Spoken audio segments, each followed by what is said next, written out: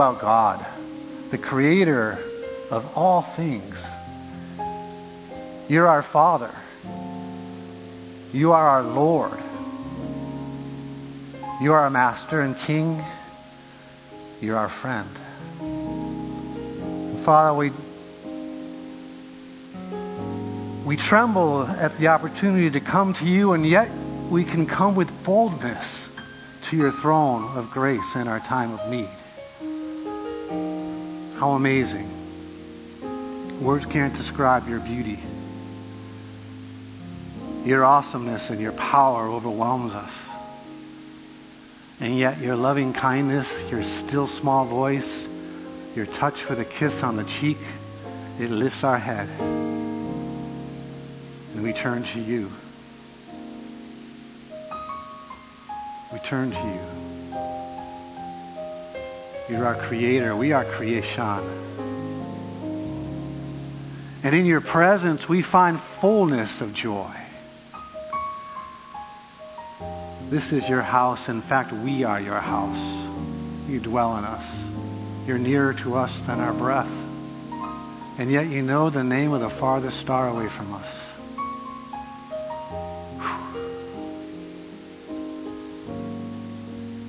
Our minds want to grasp you, Lord, and we know we can't. And so we come before your throne. We sit at your feet to spend time in you, to spend time with you, to hear your word of encouragement, your word of comfort, your word of exhortation, your word of correction. You know what each of us needs, and the same word can be one for one of us and something else for another of us. But you love us all the same. It's your blood. Because you washed us in your blood, we now have your righteousness. And we are so grateful. Because we could not come together in unity, in one accord tonight, in your very presence, without the blood of Jesus. Without his robe of righteousness wrapped around us. And for this we give you thanks. And Lord, for your word tonight, we pray for your anointing upon it as we open it tonight. That it would change us to become more like you. For we know that when you return for us, we will be like you. And you will come for a bride that's without spot or wrinkle, no blemishes, perfect in your sight. So change us tonight, mold us tonight, and help us to live outside what you've put inside us. So Lord, this is your night, and these are your people, and this is your word, and I would ask that you would use us together, Lord. Lord, we're open to a gift if you wish to speak through a prophetic word or a tongue or interpretation, Lord. If you want to work a miracle tonight, we welcome you however you want to work tonight. If you want to minister just in a silent, quiet atmosphere of love and peace, we'll submit to that. Because you are God. And this is your time to work through us and with us. To be the potter and we'll be the clay. We'll be supple in your hands, and you can shape and mold us and change us however you want tonight and always. Because you are God. And so we soften our hearts, we open our ears, we open our eyes to see. And Lord, with your help, we will not only be hearers, but we will be doers of your word tonight.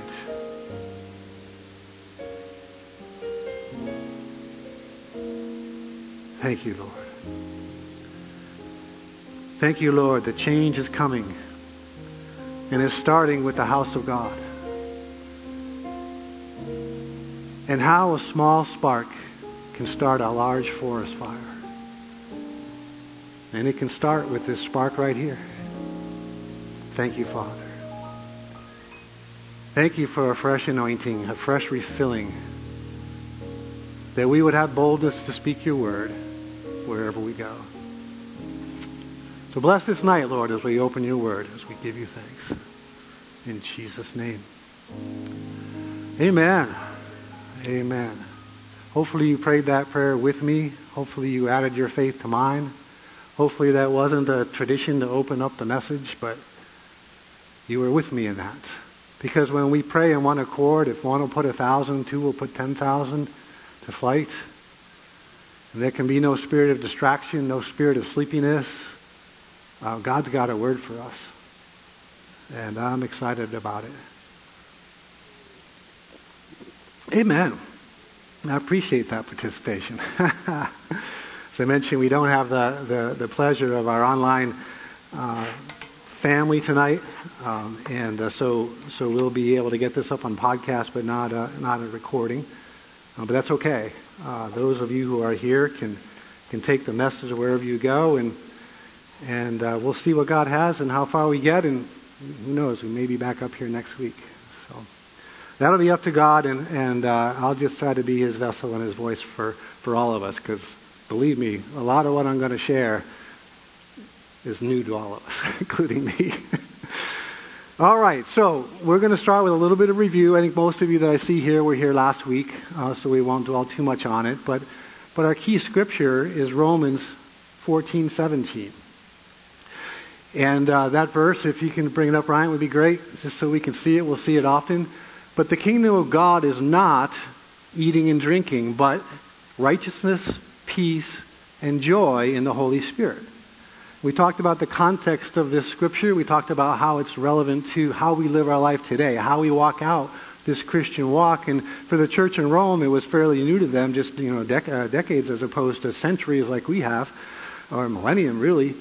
And so they were learning. And so Paul, obviously, who had a tremendous revelation about sanctification by faith and what he shared with the church at Rome, included these instructions about how to live. And what he learned was the church at Rome was arguing over whether they should be eating meat offered to idols and how to carry out their walk, what kinds of things they should do and not do. And he said, no, you guys, this is important to do so that you don't offend one another or cause someone else to sin. He said, but what's more important here is that the kingdom of God is not about eating and drinking. It's not what you perceive to be the old law. If the Romans were familiar with the Jewish law, and they said there's so many rules and do's and don'ts, and they were trying to say, well, what are the new do's and don'ts? That's kind of what they knew, right? They didn't know any better. And he's saying, no, what you really need to focus on here is this righteousness and peace and joy in the Holy Spirit. If you get that, you'll see that all the law is fulfilled in Christ, and you'll be able to walk that out in a new and better covenant. So we talked about that as our key scripture, and we said, well, who then is the kingdom of God? Who's in it? And we had a number of different verses to talk to, and Pastor John reiterated on Sunday some of it as he was preparing us for the celebration of the sacrament of baptism. I'll read one of the verses tonight, John 3:5. And Jesus answered Nicodemus, of course. He said, most assuredly I say to you, unless one is born of water and the Spirit, he cannot enter the kingdom of God. And that which is born of flesh is flesh, and that which is born of spirit is spirit. So we pointed out the fact that, when we talk about being born again, this is not necessarily a phrase that is well received in the world. It's been more ridiculed than received. We love it. It's an awesome phrase because we know exactly what it means in Christianese. But in world vernacular, it means something else. So when you talk about being born again to somebody, you want to talk about, look, you're an adult here, but there's also another realm out there, and you need to be born of the Spirit, specifically the Spirit of God, so that you can enter the kingdom of God. And that's your entrance in. And then we talked about how through that repentance and acceptance of Jesus as Lord and confessing that he is Lord and believing he was raised from the dead, then you can now receive that Holy Spirit into your heart. And so what's exciting about that is the transaction that is made when you enter the kingdom of God. We talked about last week how God made him who knew no sin, that's Jesus, to become sin for us, that we might become the righteousness of God in him. So the exchange there is that all of our unrighteous or sinful behavior, Jesus took on the cross and paid the price for it, which made the way for us then to be able to receive his robe of righteousness from a just God who had to punish our sins, but wanted us to be righteous. So he put our sins on Christ, punished them there, gave us the robe of righteousness. What a fantastic exchange. We talked about that. It is amazing, but there's so much more to the exchange than your salvation. And I think part of the church today is a bit lethargic because we know we're saved. We are sanctified. We are set apart, and we are going to heaven. We got ours, man. We're good. Right? But what we're missing is the rest of the story, which is evidence of this salvation. And I'll read to you out of Romans chapter 8, verses 15 to 17. We have that, yes. Thank you. So, for you did not receive the spirit of bondage again to fear, but you received the spirit of adoption, by whom we cry out, Abba, Father. The Spirit himself bears witness with our spirit that we are children of God. And if children, then heirs, heirs of God, and joint heirs with Christ, if indeed we suffer with him, we may also be glorified together. So we see this relationship starting that that Adam and Eve had in the beginning, that relationship that was broken when they chose to disobey, and now through Christ that relationship is being restored. And here it talks about our spirit and the Holy Spirit getting that inner witness. Remember last week we talked about how Ezekiel prophesied that I will take out of you that heart of stone and give you a heart of flesh. So now your heart has a heart of flesh, then is stirred because now the Holy Spirit is in there, and both spirits together are in one. They're in union together. They are one. And so now you can really sense and feel and receive that fatherly spirit that's in you that you may have never felt before. So this kingdom of God is really more than just salvation, more than just going from darkness to light, the kingdom of darkness to the kingdom of his dear Son, but it's entering into a relationship with the one who created you. So the exchange, the transaction is great, but the relationship is much greater. And it's important as the saints of God, as in the kingdom of God, that we spend time meditating on that truth. Because it can get lost. The world is so busy today, so full of pressure and concern and work, etc., that we lose sight of who it is that's your Father, who it is that's inside of you. And so it's vital that you meditate on that.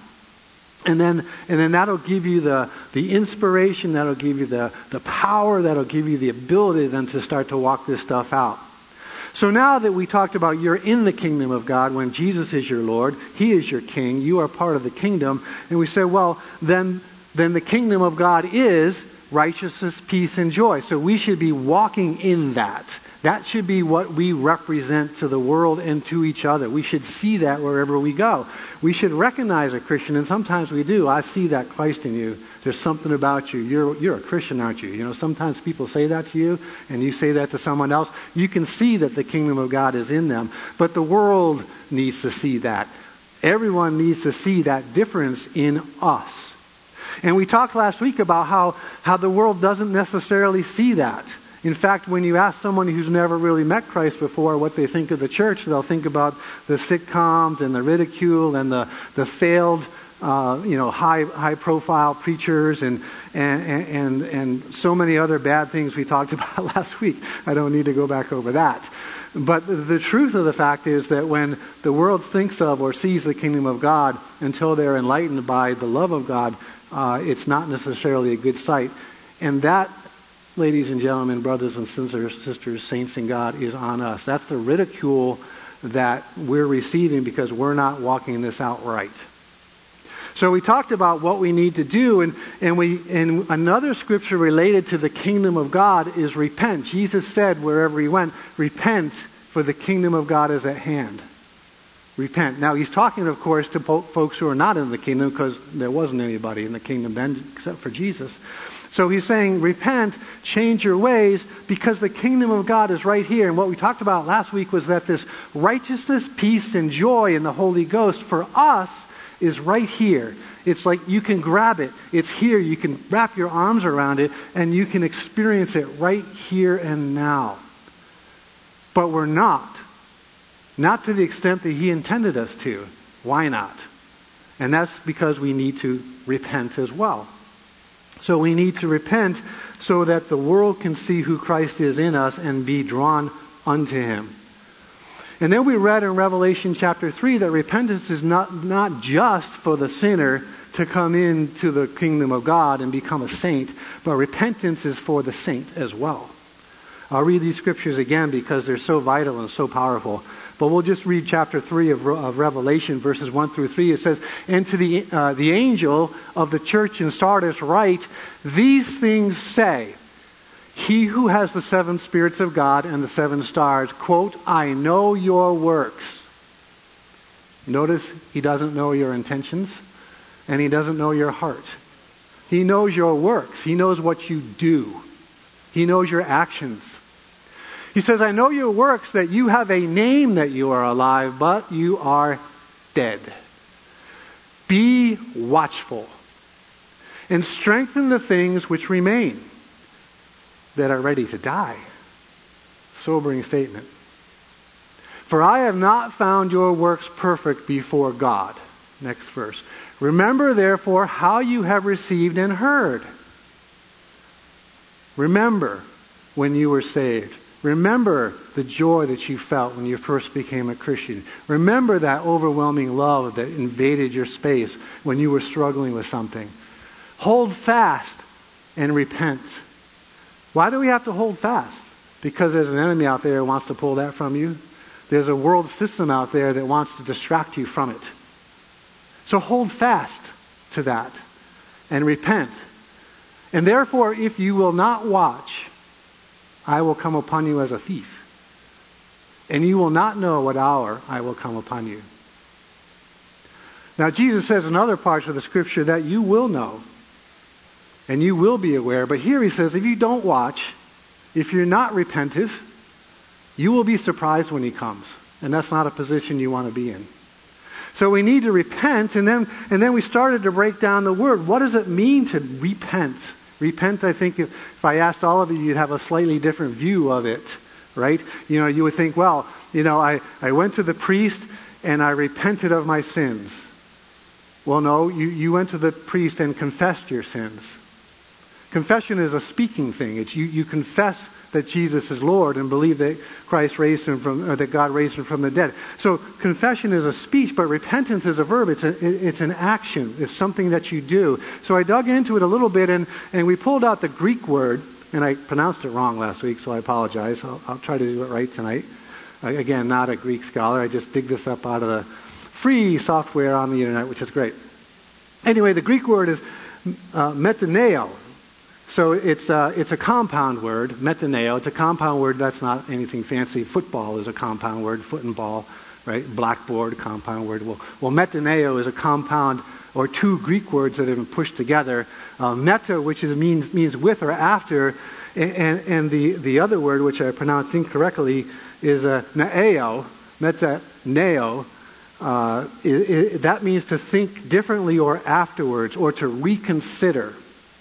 And in context, when you see the word repent in the Bible, it's talking about, okay, I see a truth. Now I need to think differently about that truth and change how I live it out. That's what it means, is to recognize, oh, I see there's an issue. Repentance is usually tied with something with which you have remorse, something with which you're not satisfied with. When you call a sinner to repentance, a sinner, he's or she is going to recognize, I am not living the way God wants me to live. And so with that knowledge that, oh, there is a God, and this God is holy, and I'm not, with that knowledge that repentance is, oh, and then I need to change something. Yes, repent, the kingdom of heaven is at hand. And that's what the Spirit of the Lord is speaking to his church. He's saying, I've called out a truth to you that you say you're alive, but you're dead. And there's a bit of you that is still alive, so you better repent and make sure you feed or breathe life on that part which is dying. We need to repent. We need to wake up to these truths. The world is not seeing us as God intended us to see us, and until we change, he can't complete his mission on the earth through us, and then he can't come back for us. And another thing to remember and keep your mind on is that there's a destiny to be had here. When we were saved unto good works, which God prepared beforehand that we should walk in them, because there's a destiny.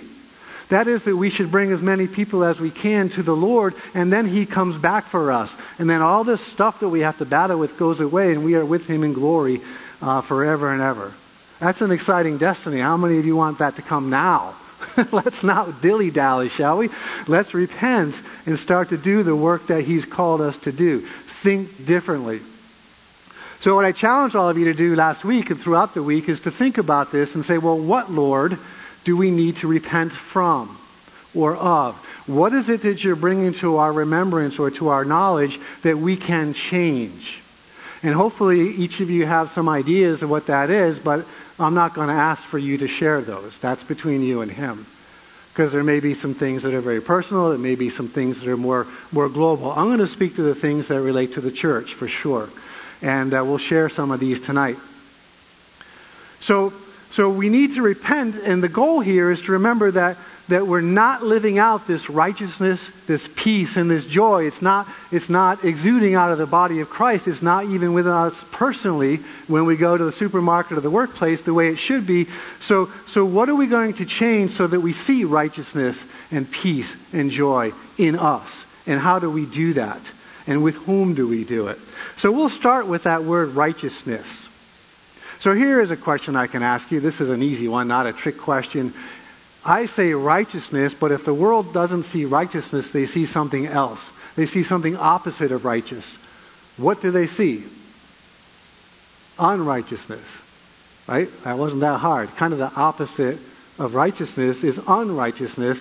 And 1 John 5:17 says that all unrighteousness is sin. So unrighteousness and sin are essentially synonymous. Synonymous. Ooh, that's clever. Sorry, my mind goes that way. Better have a drink of water. Clarify. So, we need to repent of sin or sinfulness. So before we get into the meat of what that is, I'm going to refresh your mind.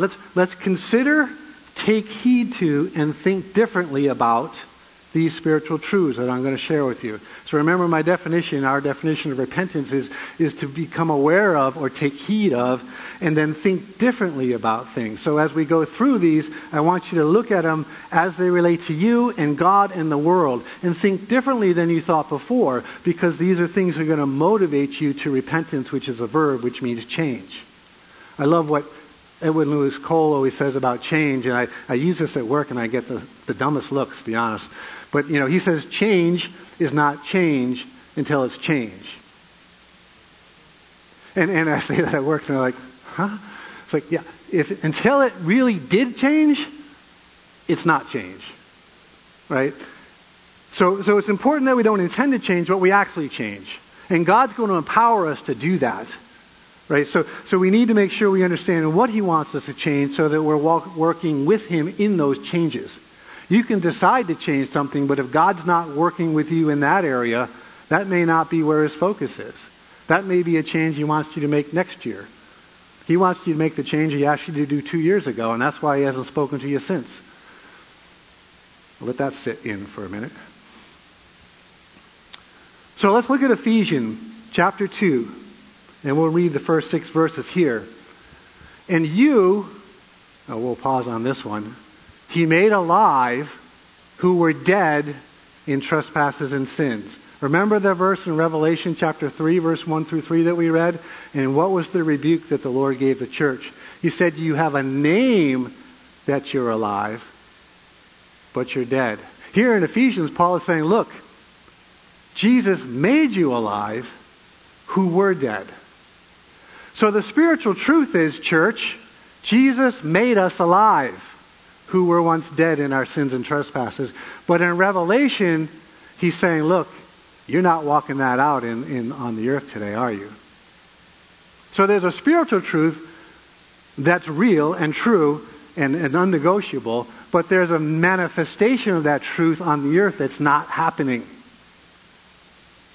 But this is the spiritual truth. You he made alive who were dead in trespasses and sins, in which you once walked.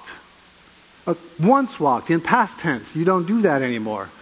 According to the course of this world, according to the prince of the power of the air, that's Satan, the spirit who now works in the sons of disobedience, among whom also we all once conducted ourselves in the lust of our flesh, fulfilling the desires of the flesh and of the mind, And we're by nature children of wrath, just as the others. But God, who is rich in mercy because of his great love with which he loved us, even when we were dead in trespasses, made us alive together with Christ. By grace you have been saved, and raised us up together and made us sit together in the heavenly places in Christ Jesus. For by grace you have been saved. Wow. You were dead, but you've been made alive. And you no longer walk in the lust and the ways of the world, in the sins of the world. You're not subject to self and Satan anymore. But it's important to recognize where you came from. Because if you go across now to someone who's living the way you used to live and say, man, you ought not to do that, they're going to look at you like, well, who are you? And you have to remember you were them. So you need to approach them in a loving way and understand where they're coming from and why they walk the way they do. And bring the love of God as opposed to the wrath of God to them. Never forget where you came from. And there's several verses in the New Testament that look like this list of these kinds of sins. But by grace we've been saved, and it is not by our works. And it demonstrates God's great love for us. Let's look at another spiritual truth. Hebrews chapter 10. Hebrews 10 and verse 16 to 18. This is the covenant that I made with them after those days, says the Lord. I will put my laws into their hearts, and in their minds I will write them. Then he adds, their sins and their lawless deeds I will remember no more. Glory to God. Now, where there is remission of sins, there is no longer an offering for sin. A similar truth is said in Psalm 103 verse 12. Psalm 103 verse 12 says, as far as the east is from the west, so far has he removed our transgressions from us. That's good news. If you think about a globe and the circumference, the east never meets the west. You can keep going east and you never get to the west, and vice versa. That's how far God has removed our sins and transgressions from us. We were dead. He took away our sins. He made us alive together with him in righteousness. And he remembers your sins no more. That includes your past sins, today's sins, and if you happen to sin tomorrow, he won't remember that one either. He has taken care of the sin problem once and for all. Now again, great to meditate on these spiritual truths because these are the things that bring you joy. These are the things to remind you that the stuff of this world is temporary. And that you have a home in heaven where none of this stuff is going to happen anymore.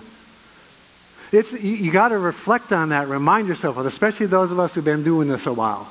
It's important to refresh yourself in this. But here's my question. This is somehow my mind works this way. I'll give you another example, and then I'll do this one. But I remember reading in the gospel, this says God knows what you need before you ask him.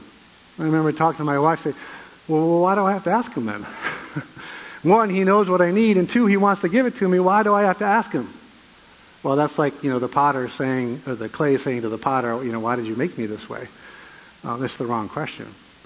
But here, if God has taken away the sin problem, what's the big deal if I sin? What does it matter, right? If he remembers not my sin, well, why should I worry about living not sinning? What's the point? I mean, it's already been taken care of. Is that logical in some respects? Okay, everyone's staring at me like a calf at a new gate. An old Pastor Sam expression.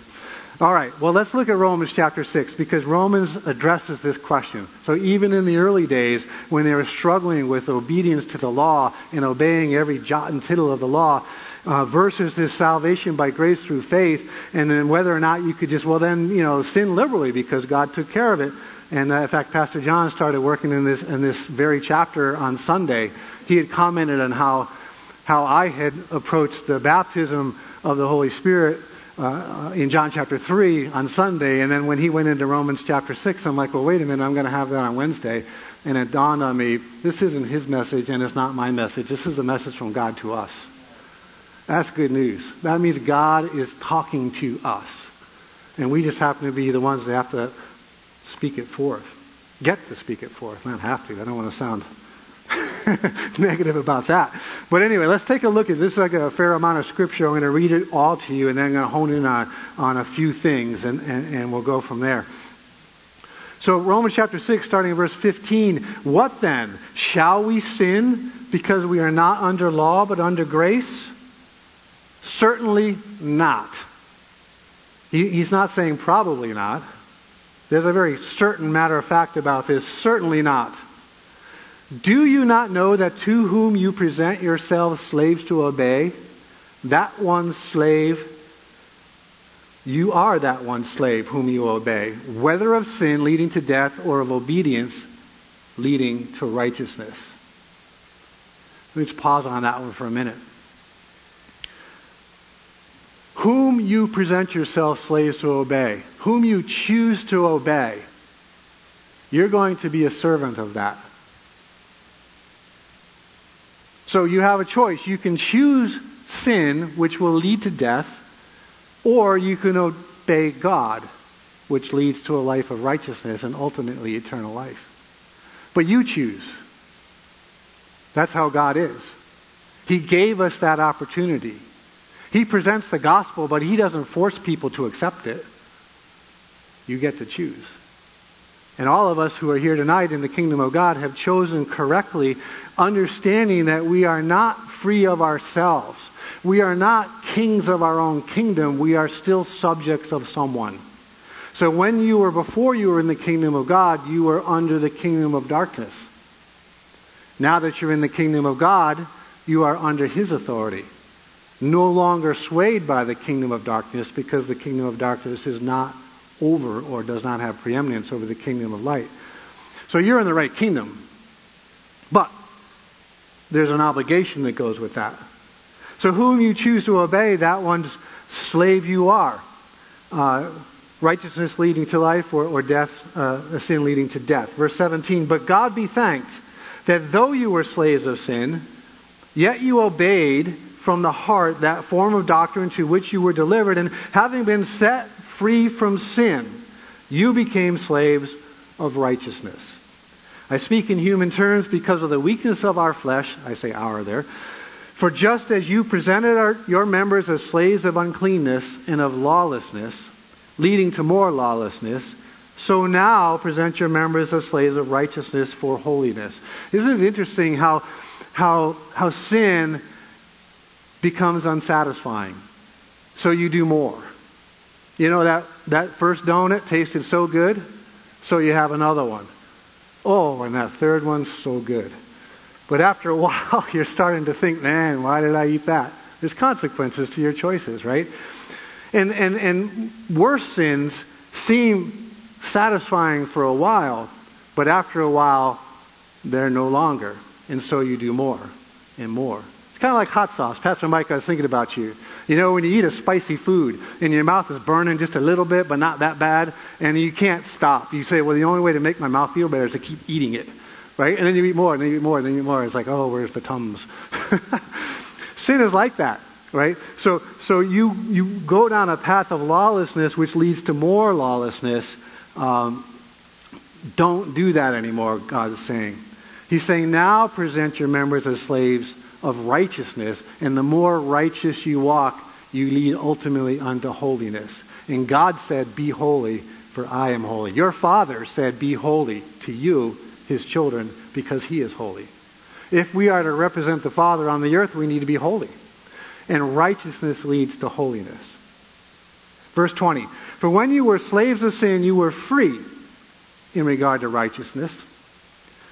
What fruit did you have then in the things of which you are now ashamed? Pause on that for a moment, because there again you see that repentance coming in here. You are now ashamed of what you used to do, or at least you used to be ashamed of it when you first came to Christ and you realized, wow, I need to stop doing this stuff. But over time, that stuff can creep back in, can't it? And you know what stuff I'm talking about. It's probably different for all of you, or maybe not. But it doesn't matter. You are now ashamed of that, and the end of those things you understand is death. Verse 22, but now having been set free from sin and having become slaves of God, you have your fruit to holiness and the end, everlasting life. Verse 23, the wages of sin is death, but the gift of God is eternal life in Christ Jesus our Lord. Every time I read that, I always think of my German teacher in high school. He would look at me, we only had 6 or 7 people in that class, and he'd point his bony finger and say, Herr Udall, the wages of sin is death, because he would be yelling at me for acting up.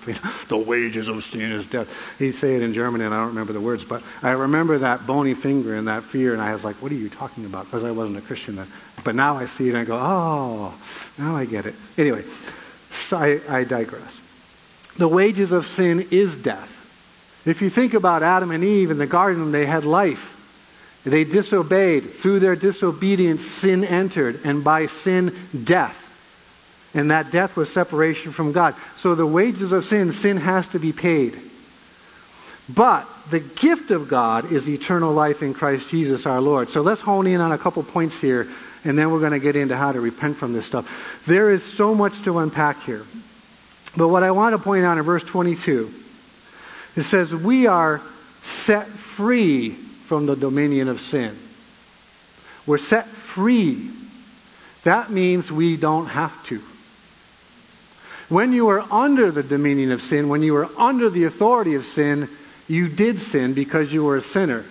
And you couldn't avoid it. That was just who you were. That was your old nature. But now you have a new nature. And that old nature no longer has dominion or authority over you unless you give it to him. So you're free. You don't have to sin.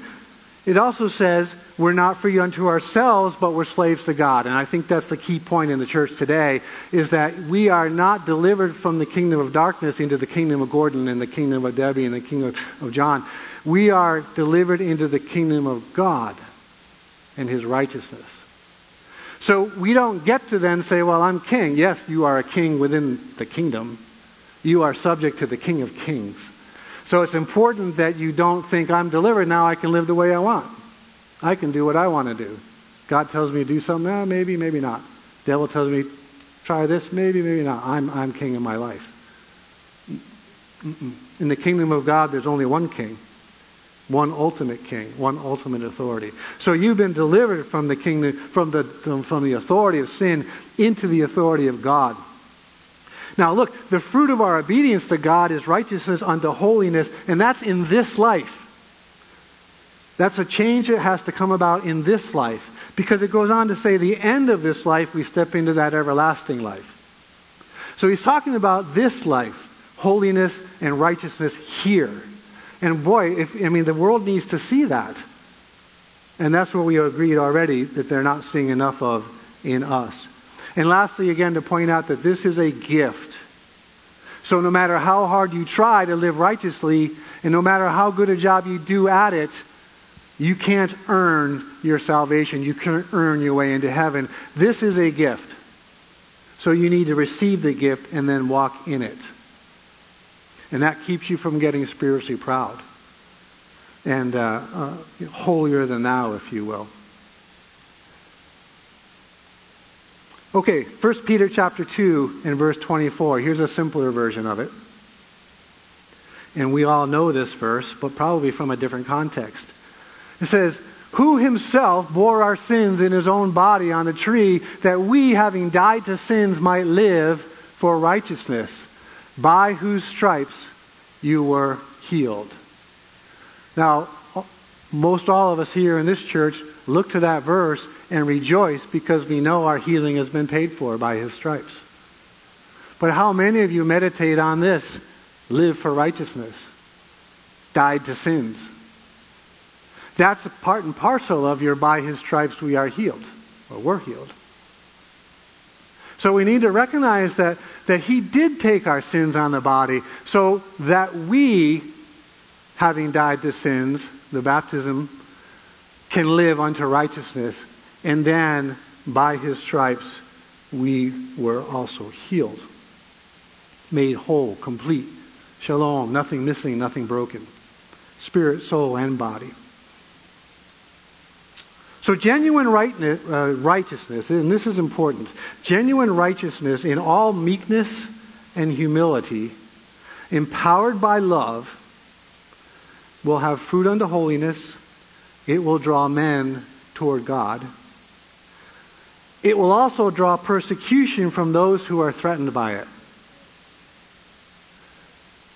And it will bring glory to God. So those are some of the things we should look for if we're starting to walk in this righteousness. Are we bearing fruit unto holiness? Are men being drawn to us? Men and people, I mean by that, right? Are they seeing something that you're different? Right? I remember years ago when our oldest son was on the high school basketball team. He said, Dad, the guys noticed that I don't swear on the court. Well, that's an example of a difference, that he had in him that others noticed. I had the opportunity today to talk to my team. I said, somebody was talking about Halloween. What do you do? I love Halloween. I don't love Halloween. I had the opportunity to say, well, our church does a great thing out in the parking lot where we decorate our cars and we bring the neighborhood in and we just celebrate, together and have a lot of fun and offer some free candy to the neighbors, gets them off the street and keeps them safe. And so, of course, we don't do the ghouls and goblins and things like that. And they're, oh, okay, of course, that makes sense. That sounds nice, right? But it's an opportunity to be different. So it should draw people unto God. And then if you're getting persecuted, not ridiculed, or the them born agains, like we talked about, but persecuted because somebody's threatened, you know you're in the right place. And God will bring you through that. All right. So righteousness is living as Christ lived on the earth. But how? You all look at yourself. You know yourself. You know yourself pretty well. You don't know yourself as well as God knows you. But think about yourself. How are you going to walk around like Jesus walked? Is that possible? Right? I mean, that's what he wants us to do because he said when he comes back for us, we will be like him. How are we going to do that? We're going to do it with the Holy Spirit. We can't do it by willpower. We can't do it by 7-step programs. We can't do it by any kind of working up of the emotion or phenomenal preaching by the pastors. We're going to do it by the Holy Spirit. Let's look at Galatians chapter 5. We'll start in verse 16. I say then, walk in the Spirit, and you shall not fulfill the lusts of the flesh. For the flesh lusts against the Spirit, and the Spirit against the flesh, and these are contrary to one another, so that you do not do the things that you wish. But if you are led by the Spirit, you are not under the law. He goes on to explain now what it looks like to walk in the flesh. He said, now the works of the flesh are evident, which are adultery, fornication, uncleanness, lewdness, idolatry, sorcery, hatred, contentions, jealousies, outbursts of wrath, selfish ambitions, dissensions, heresies, envies, murders, drunkenness, revelries, and the like. Kind of covers everything else you can think of which I tell you beforehand, just as I told you in time past, that those who practice such things will not inherit the kingdom of God. That's our topic, right? The kingdom of God. So folks who walk that way will not enter the kingdom of God. They will not inherit the kingdom of God. That's sobering. Many are called, but few are chosen. Few choose that narrow path. He goes in verse 22 and he explains the contrary. He says, but the fruit of the Spirit is love, joy, peace, long-suffering, kindness, goodness, faithfulness, gentleness, self-control. Against such there is no law. And those who are Christ have been crucified. Those who are Christ have crucified the flesh with its passions and desires. If we live in the Spirit, let us walk in the Spirit. Remember, we talked about your entrance into the kingdom of God. How do you enter? It's by being born of the Spirit. So that Spirit comes and lives inside of you. He's there already. And in your new birth, you're exuberant, you're trying to do your best, and you're stumbling and fumbling, and it's okay, He picks you up. But most of the folks I'm talking to tonight are not babies in terms of your age with the Lord. But sometimes we still act like it. So it's really important that we understand that we have the Spirit in there to help us to change. We're not just saying that we have the Spirit in us. We are living it. We are walking it out. We are alive in the Spirit. Here's an easy way. So I sometimes go deep, and then we'll bring it back out to an easy one. James 4:17 says, "Therefore to him who knows to do good and does not do it, to him it is sin." How often have you said, "I should give to that New Wine Church down in New Orleans"? Forgot again. How often have you said, "I should bless that person instead of walking to the other side of the street," and you didn't do it? If you know to do good and you didn't do it, that's sin. I think I can testify for myself. It's been weeks since I committed a murder. Adultery hasn't come across my path, right? I'm doing okay. But what about contentions? Any jealousies? How often have you started to gossip about somebody in the church? You don't really call it gossip. You're just sharing the truth. It's just the truth, right? It's just a fact. This person did this, this, and this. It's not really gossip. But now your flesh starts to turn a little bit. Wow, she really agreed with me.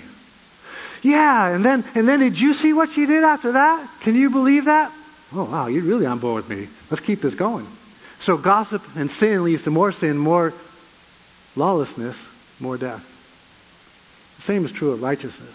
If you know to do good and do it, you'll do more good. And you'll find that joy. It's a changing of your mind. Changing of the way you see things. Recognize sin for what it is. See it when it approaches you. Because you don't have to submit to it. You can say no. I am a child of God, and the Holy Spirit in me will help me to say no to that. Now we have to recognize that this sounds easy, but it isn't always. We have to recognize that change is sometimes a process. You know how many times have you said, "In Jesus' name, I will never do that again," and then you did it? Paul talked about that. Right? The very things I want to do, I don't do. The very things I don't want to do, I want to do. So realize that this is sometimes a journey. It's a process. But don't give up. Press in. Press in, because you will overcome. No matter how deeply rooted the causes of your desires are that drive you to sinful behavior, and there are some deep ones. There are some hurts, there's some wounds, there's some hungers, there's some loneliness. There's some things in you and in me that can really cause that temptation to be very, very real. And we need to recognize that. But ultimately, the origin of all sin is separation from God. It started when man was separated from God. Through his disobedience, sin entered the world, and by sin, death. So that separation from God is the root cause of anything that has to do with sin that's unrighteous. That separation. Doesn't it make sense that the reconnection with God is the solution? That the Holy Spirit now coming into you is the solution to those things that drive you to act wrong? It's that relationship. So you say, yes, I'm saved, but now I'm saved by this relationship that I have, that I can actually walk out this salvation on the earth today because I'm reconnected to the one who's righteous. That's good news. That's good news. So no matter what the therapist says, no matter what the doctor says, no matter what your mind says, ultimately get connected with that Spirit who is in you already. Let him bubble up inside you and give you the direction, give you the love, give you the correction that you need. Receive it with joy. Receive it even if it's painful for a while, and walk it out. And that sin has to flee. The Bible does not say resist the devil and he will flee from you. The Bible does say submit to God, resist the devil, and he will flee from you. So it's important that we know who God is, what he's saying to us, and submit to that. And then we have the power to resist him, and that temptation will flee. Look at Jesus. I mean, when he went out for 40 days and nights in the wilderness and hadn't eaten, he was hungry, the Bible says. Now some truths are obvious. Right after 40 days, he was hungry. And the devil came and said, look, if you're the Son of God, change these stones into bread. But what did Jesus do? He submitted to the Father. He said, no, I only do what the Word of God says. I only do what the Father says. I'm not going to do that. Right? So he was able to resist the devil, and ultimately the devil had to leave to find a more opportune time. So you can do this, and I can do this. So it's important that we learn how to resist sin and walk in righteousness. Again, that can seem overwhelming. I just want to summarize this, and I think we'll probably end here shortly. Because this is a very, very important part, and that is that if you give up, if you say, well, I'm only human, you have just lied. You are not mere men. You have the Spirit of God in you, and because of that, you are a child of God. We read those scriptures in the beginning to remind ourselves of who we are and that relationship we have with God. And empowered by God, by the Holy Spirit, you now have the ability to live righteously. It's good. And when you do, righteousness, peace, and joy will come, not only to you, but to me and to all of us as we all start to walk this out. Let that little spark right here in this room start tonight. Let it spread to the rest of the congregation on Sundays. Let it touch with all the other congregations in the area. Suddenly you're going to have a revival breaking out right here in New England. Because we have the fear of the Lord, we have the Spirit of the Lord, and we have a repentance that recognizes we're not living right today, we have to change. And it's going to be amazing what God's going to do through us. James 3:18 says, now the fruit of righteousness is sown in peace by those who make peace. And so what we're going to talk about next week is peace and joy.